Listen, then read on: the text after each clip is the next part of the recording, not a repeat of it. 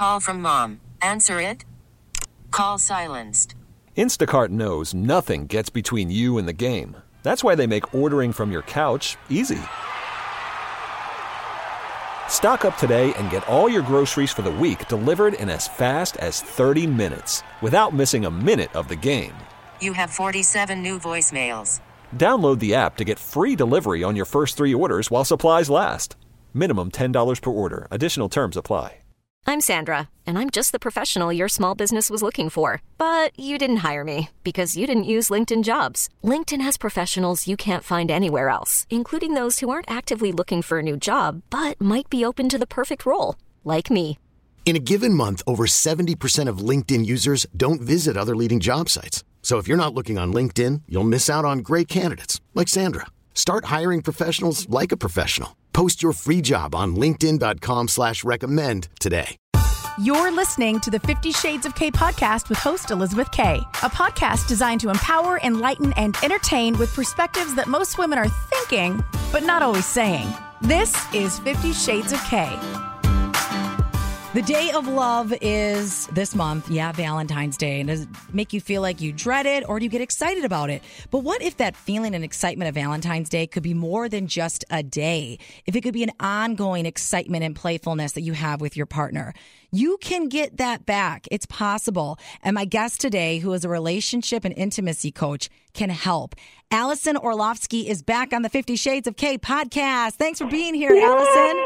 I'm so happy to be back again. We had so much fun the first time. We did. Well, talking about relationships is something I've always been really interested in, but you get really into it when you work with clients individually to get down to what do they want to achieve in their relationship and how can they achieve it. But Valentine's Day sometimes comes with some pressure, or people feel like, all right, I'll take care of him or her this one day and then we're good the rest of the year. And we all know that doesn't work. And eventually people get resentful, they drift apart, and sadly relationships end.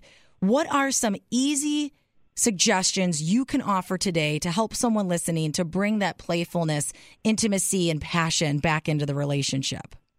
Yeah, I want to really just reaffirm that it's very normal to look at Valentine's Day as that obligatory Hallmark holiday.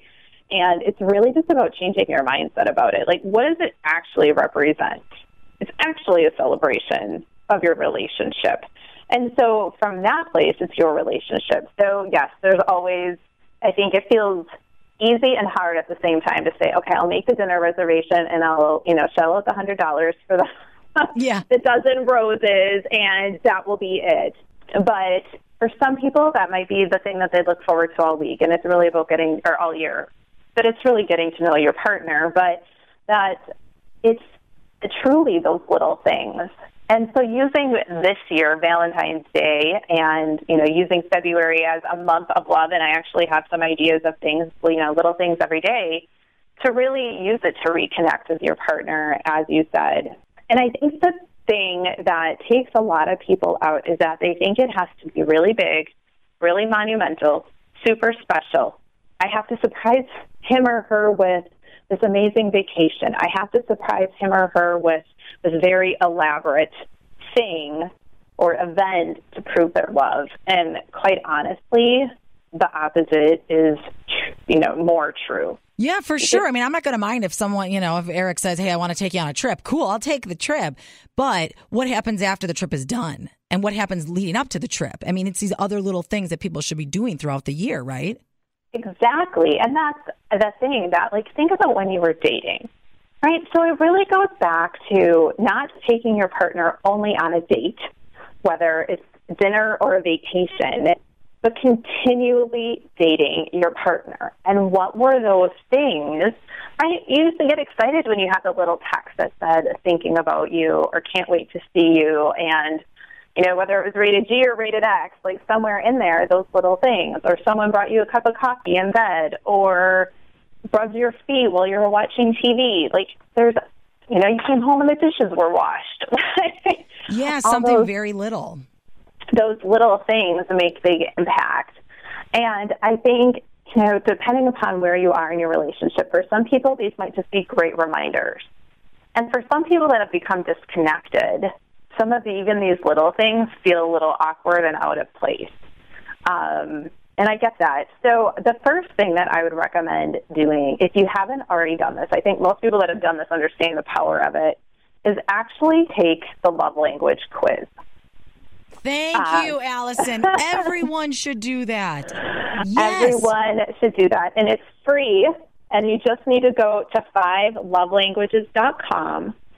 And I would highly recommend making it, like, that's the first thing that you can do it with your partner. It takes, 15 minutes. It's not crazy long. It's not crazy complicated, but it will be life-changing. Because when you understand how you most receive love and how your partner best receives love, then you can tailor the things to support their needs. And I'll give you a little example. Even before I took this quiz, years and years ago when Austin and I first started dating, he took the trash out for me, and I didn't ask him to. And I think that was one of the first moments I said, I think I might love this man.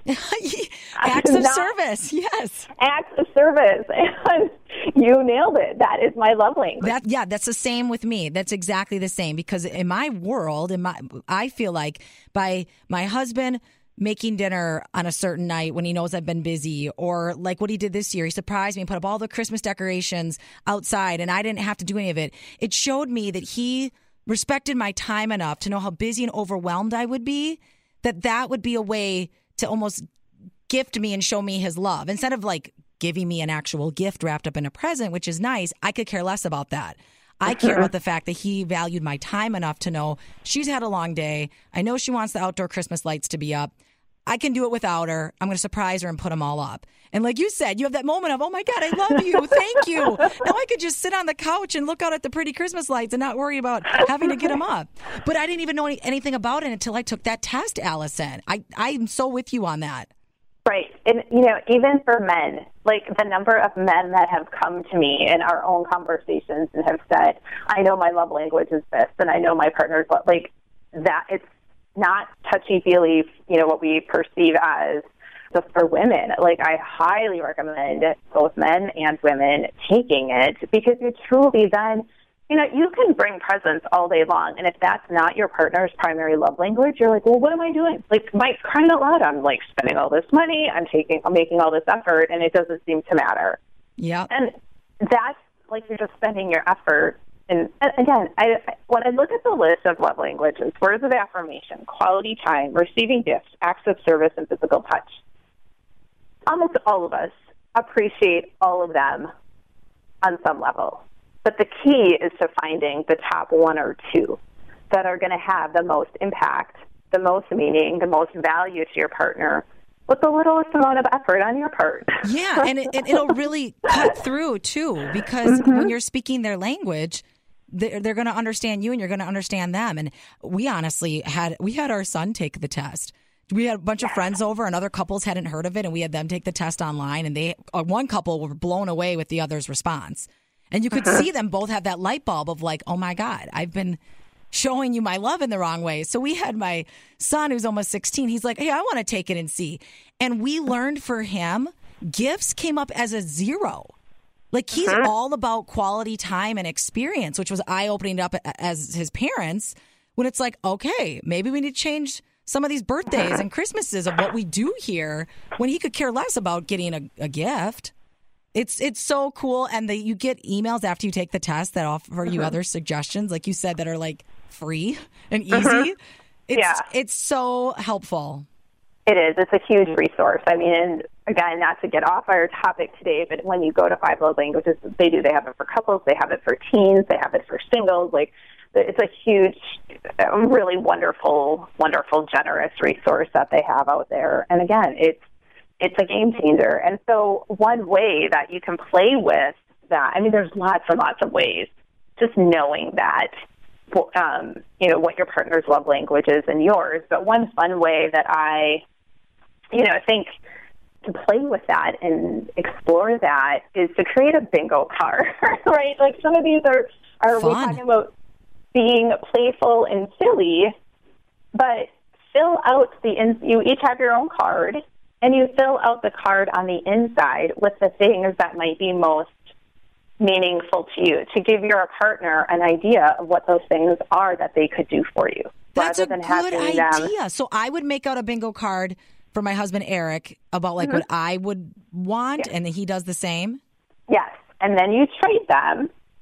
And then at the top, like once you've created a bingo, you list 3 or 5 things that, okay, see, if I've created a bingo, which means I've done 5 things for you that are in your love language.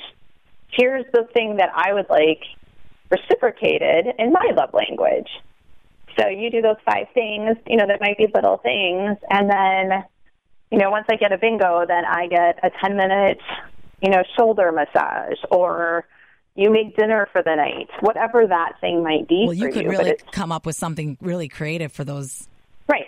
And again, you can have them as rated G, rated X as you want. Yeah. But even just talking about it, like, it's exciting and fun to even talk about this. And your mind kind of wanders, and that anticipation builds that a little bit of excitement too. Right. I think absolutely. And to keep it front of mind, right? Because it's a practice. We can all do something 1 or 2 days, but how do you make, those little things and forefront of your mind? Because we all have busy lives. The kids, the career, the house, the chores, the parents, the friends, all the things. And so, unfortunately, that's where a lot of relationships, it's never intentional. But they just, they get busy and disconnected, and we think, oh, our partner's a big kid, big person, adults, they can take care of themselves. And that's when these little things seem to fall away. So we need to practice getting back in that groove of doing these little things. And by making it a game, you're like, okay, I want to be consistent because, first of all, I care about my partner, so I'd like to do these little things. But if I'm consistent, then there's a reward in it for me. Yeah. And there's nothing wrong with that. There's absolutely nothing wrong with that. There's nothing wrong with doing that and asking, also just asking for what you need. I think a lot of couples forget that I can simply ask for help. I can simply ask for a foot rub. I can simply, we're not mind readers, right? So that's just another little thing that I know it might feel a little awkward or a little selfish, but if your partner has the opportunity to take care of you, sometimes, again, they just need the reminder. Yeah, because if you don't say what you're feeling or what you mean, you can't just expect the person to read your mind. Even if you've been together for a really long time, you need to sometimes just say exactly what it is that you want. Absolutely.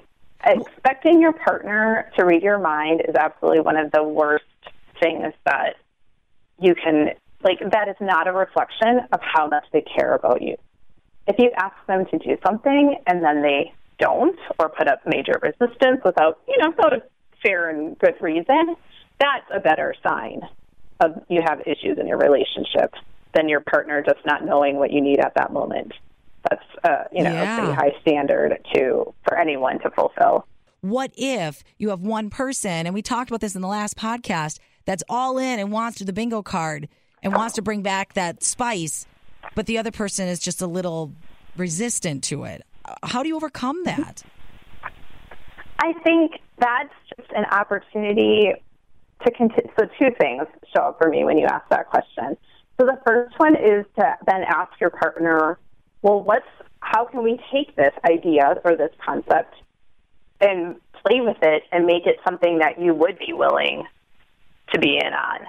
Yeah. Okay, so maybe bingo feels a little cheesy for you. What about redeeming gift certificates? What about a fun little point system? What about a scavenger hunt? What about what is the thing? You can offer some suggestions, but really... That's a great answer. Put the ball in their court. Yeah. Yeah, because maybe it isn't. Maybe they don't, like you said, maybe they think it's cheesy. Okay, well, how can we make it work for both of us? Mm-hmm.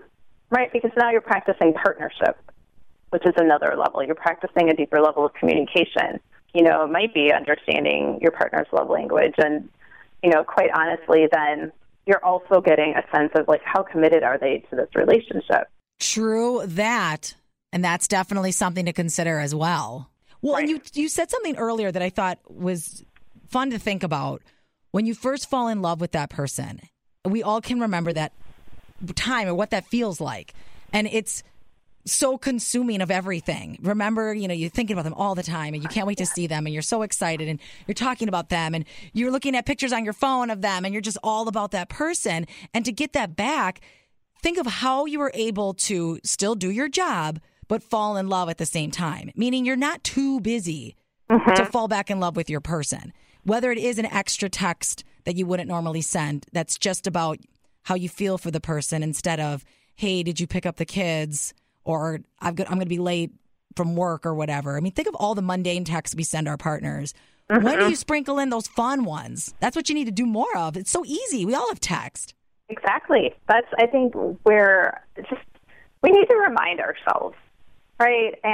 Or create reminders for our partners. And I love this, just the philosophy of give to get.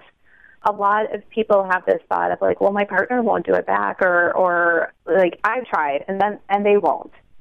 But it's consistently showing up from a place of true love and not necessarily expecting something, but being consistent and trusting that they will notice and it will matter. And most often, when you don't make a big deal about it, you don't have this high-level expectation, your partner will start to appreciate it and they will start to reciprocate it. They will start to realize, oh, that was pretty cool. That felt really nice. Now I want it, kind of creates that I want to do something nice back. Give to get.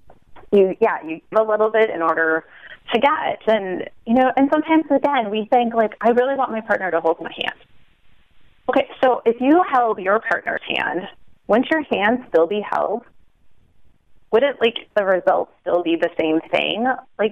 Totally, Allison. Yeah.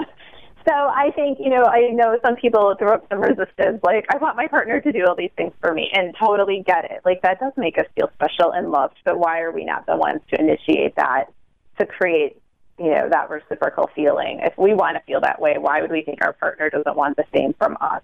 And why should we not do that? And to get back to your point, it absolutely is about, you may not do everything the same way that you did when you were dating, right? You've changed, your life changed, your partners, all these things have changed.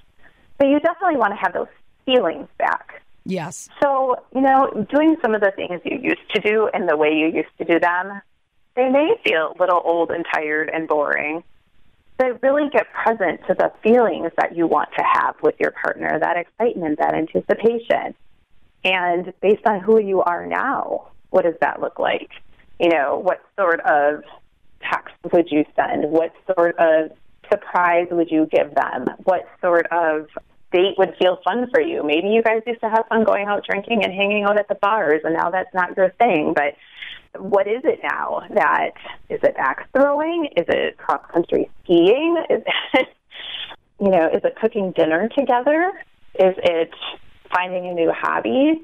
I know those are, little, things that are a little more involved. But just, again, look at the feelings and who you are now and reevaluate what's important. Because quite honestly, the big picture in all of this is that your relationship requires and it deserves nurturing.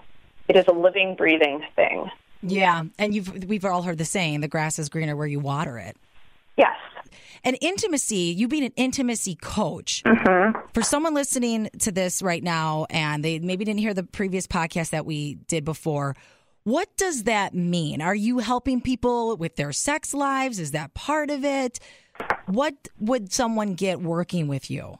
That's a great question because it is. I'm not a sex therapist, so we're not going to get into the nitty-gritty of it. But intimacy, we do talk about physical intimacy and what your needs are and how that plays in along with emotional intimacy.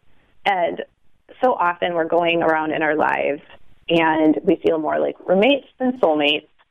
Even if we get along, maybe there's not necessarily contention in your relationship, but you're just this is it's fine, but you don't feel connected. It might be that feeling of I'm laying in bed and next to my partner and he or she's inches away, but I feel like we're miles away because we've changed and we've become disconnected. And so the intimacy part is really learning how to reconnect the hearts again and have those conversations, to have the deep dreams and passions and goals and, to share what's going on in your heart and your head and what do you want. And it's not necessarily what do you want in this, I want to have a mansion and $1 million, but to share what you want your relationship to be like, the level of support that's important to you. And because men typically, feel intimacy deeper physically and women emotionally, like they both need to be present, especially, in a heterosexual relationship, that for men and women, but in any relationship, that it's not one without the other. And that's something that I've really learned, that when I become more emotionally connected, our physical intimacy levels up. Yes. And the interest levels up, and what I can share with him levels up. And, to keep that also. And then when I'm physically, think of the next day after you fooled around, you're on you're on cloud nine, and you're like, the world is great. And, I'm not mad at anyone or anything. Life is good. Right.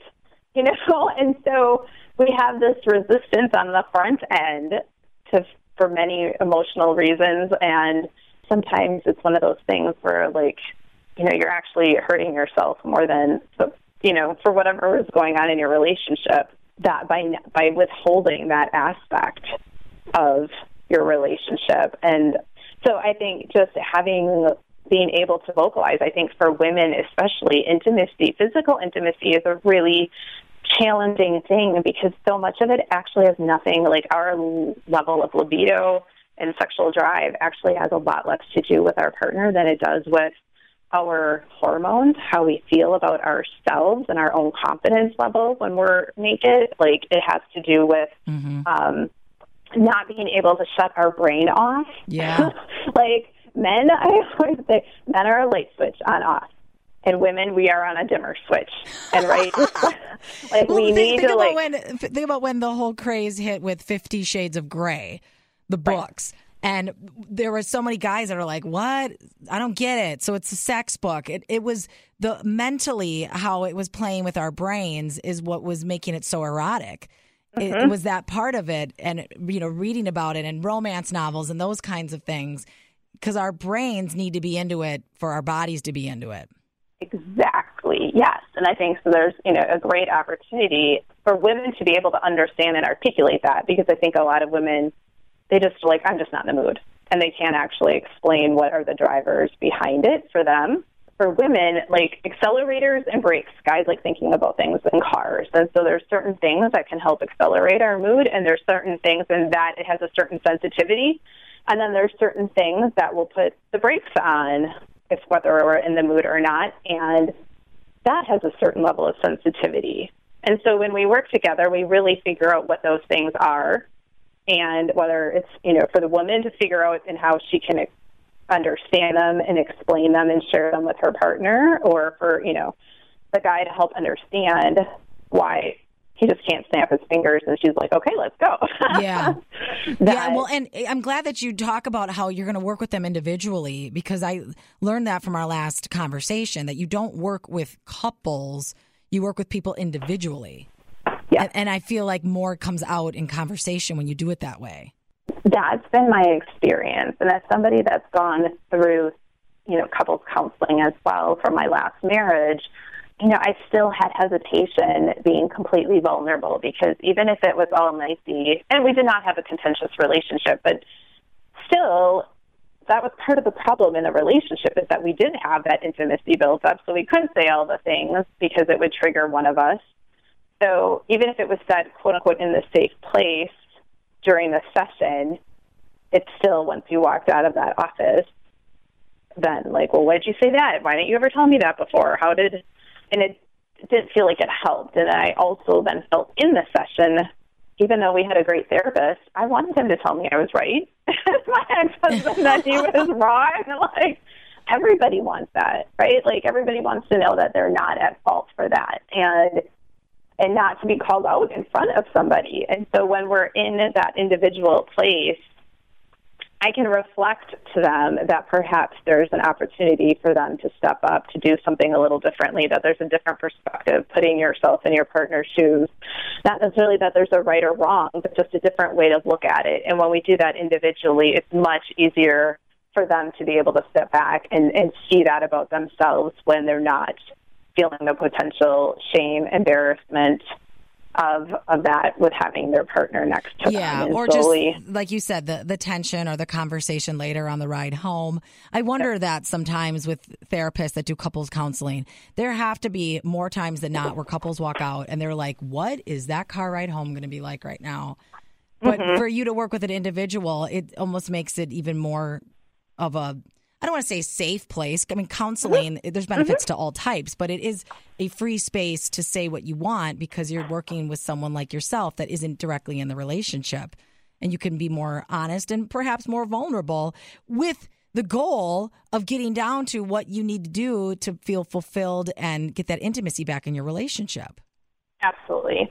And I think the other part of working the way that I do, is that I'm now empowering that partner, the one that stepped up and said, I really want this to be better, that they get to be the hero, right? Like they get to take all that they're learning in our coaching sessions and their own personal work that they've done and take that to their partner and say, this is what I want my relationship. This is what I want our relationship to look like. Yeah. Here's, to facilitate the conversation, and that's coming from them from a sincere place, not because the therapist told us to do this.